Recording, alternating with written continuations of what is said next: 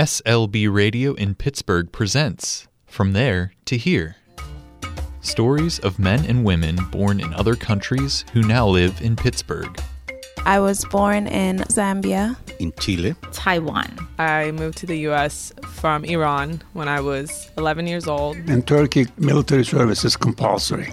Every young man has to serve, and there is no age limit. You cannot run away from it. When I was growing up, my mom's parents lived with us in the same house. It's very common in Ukraine. And my dad's parents. The good part of being an immigrant is that you meet people from all over the world, which are in the same situation as you. On this episode, Karla Stept. Karla was born in Austria. She talks about her childhood during the 1920s and her father's insistence that she get a good education. At the time, the notion was that education was for boys. Leading into World War II, Karla explains how the rise of Adolf Hitler led her family to Argentina and ultimately the United States. Here's Karla's story.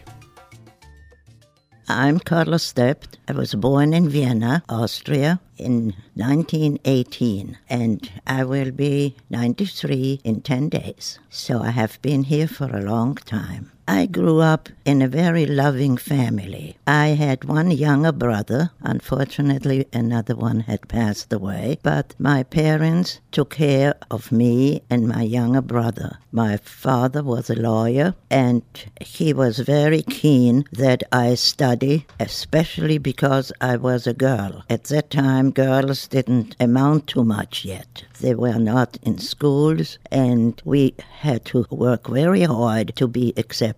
My father believed that women had to be very independent, and this is how he took care of me. After the First World War, the Austrian-Hungarian monarchy broke up, and the part where my father and my mother were born became Poland. Both of my parents spoke Polish. I never spoke it. I understood it. Of course I had to. If not, I wouldn't know what's going on. Vienna is a beautiful city. At the time I grew up, it was wonderful to live as a young person. You had the Vienna woods. You could spend your weekends and Sundays out in the woods. We could walk, we could ski. It was lovely. I was a member of the Girl Scouts and also a leader of the Young Boy Scouts, and I had a wonderful time. I went to a private school and learned languages. I also had to learn Latin, which I hated. Those are things I will not forget. Austria, especially Vienna, was a haven of culture. You see, Vienna was the capital of a very large country, the Austrian-Hungarian monarchy. And everybody came to Vienna. There was music, there were theaters, there was just everything. It was a very wonderful place to grow up. In 1933, the influence from Nazi Germany began to show in Austria, and it became more or less a police state. And then in 1938, of course, Austria stopped to exist.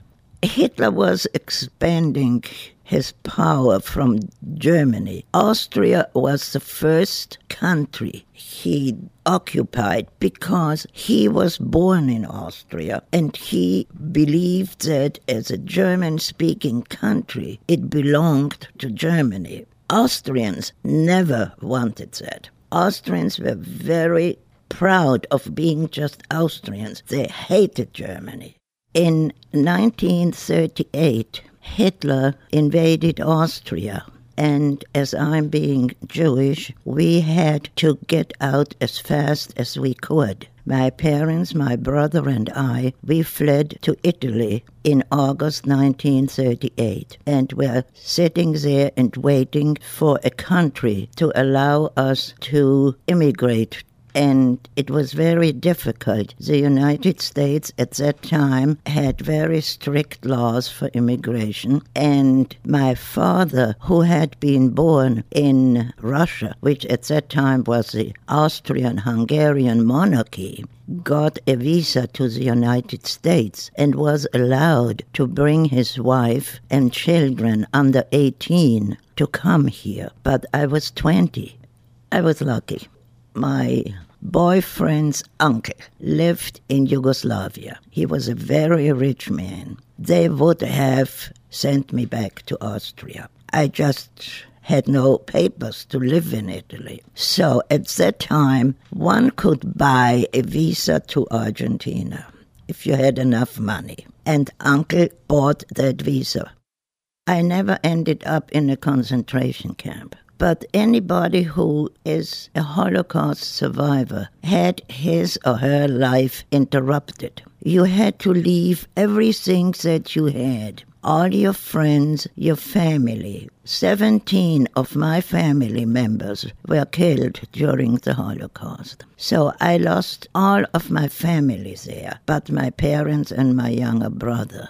And your life is interrupted. You come to a new country. You don't speak the language. You have to learn to survive. I had no family in Argentina, but I married my sweetheart from Vienna. So at least the two of us were together. But it was very difficult.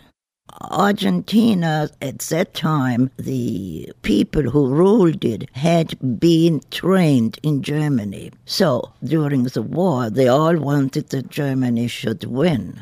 Argentina, 10 days before the end of the war, declared finally war on Germany. When the war ended, we were so happy. It meant that somehow 6 million Jews who were killed had not died in vain. If Germany would have won, this world would be so completely different. I lived in Argentina. It was very difficult. You see, I grew up as a protected girl in Vienna. I had never worked. I went to school. I went dancing. I had a wonderful life. And suddenly I came to Argentina with no money, with nothing. In a small room, windowless. No, there was just a door out to the balcony. We had nothing. We just had to start from scratch. And we did. It was very difficult. I was always pampered. I was always taken care of. We had 2 maids at home. It was a completely different upbringing. I had to get a job, and it wasn't easy. I had lived for 20 years in Argentina, and I had a very good time. The Argentinian people are very good people, and they made it easier for us immigrants. Now, I came here in 1960. I was widowed with a 12-year-old child and no money. And we came here because my parents lived here. It was a second immigration. Somehow I always liked the United States from the beginning. As I say, I think it's a wonderful country. I had all the opportunities that one could have, and that doesn't happen in other countries. So it's hard to compare. Austria has 7 million people. It's a small country. When I lived there, it was lovely, but I don't think that most of the people were very happy. It was a hard life. They didn't have the luxuries we have here. We are used to all this. Of course, you have to remember this goes back 70 years. The world has changed so much. I can't even compare it. What I don't like about the United States, it's crime, prejudice, hatred.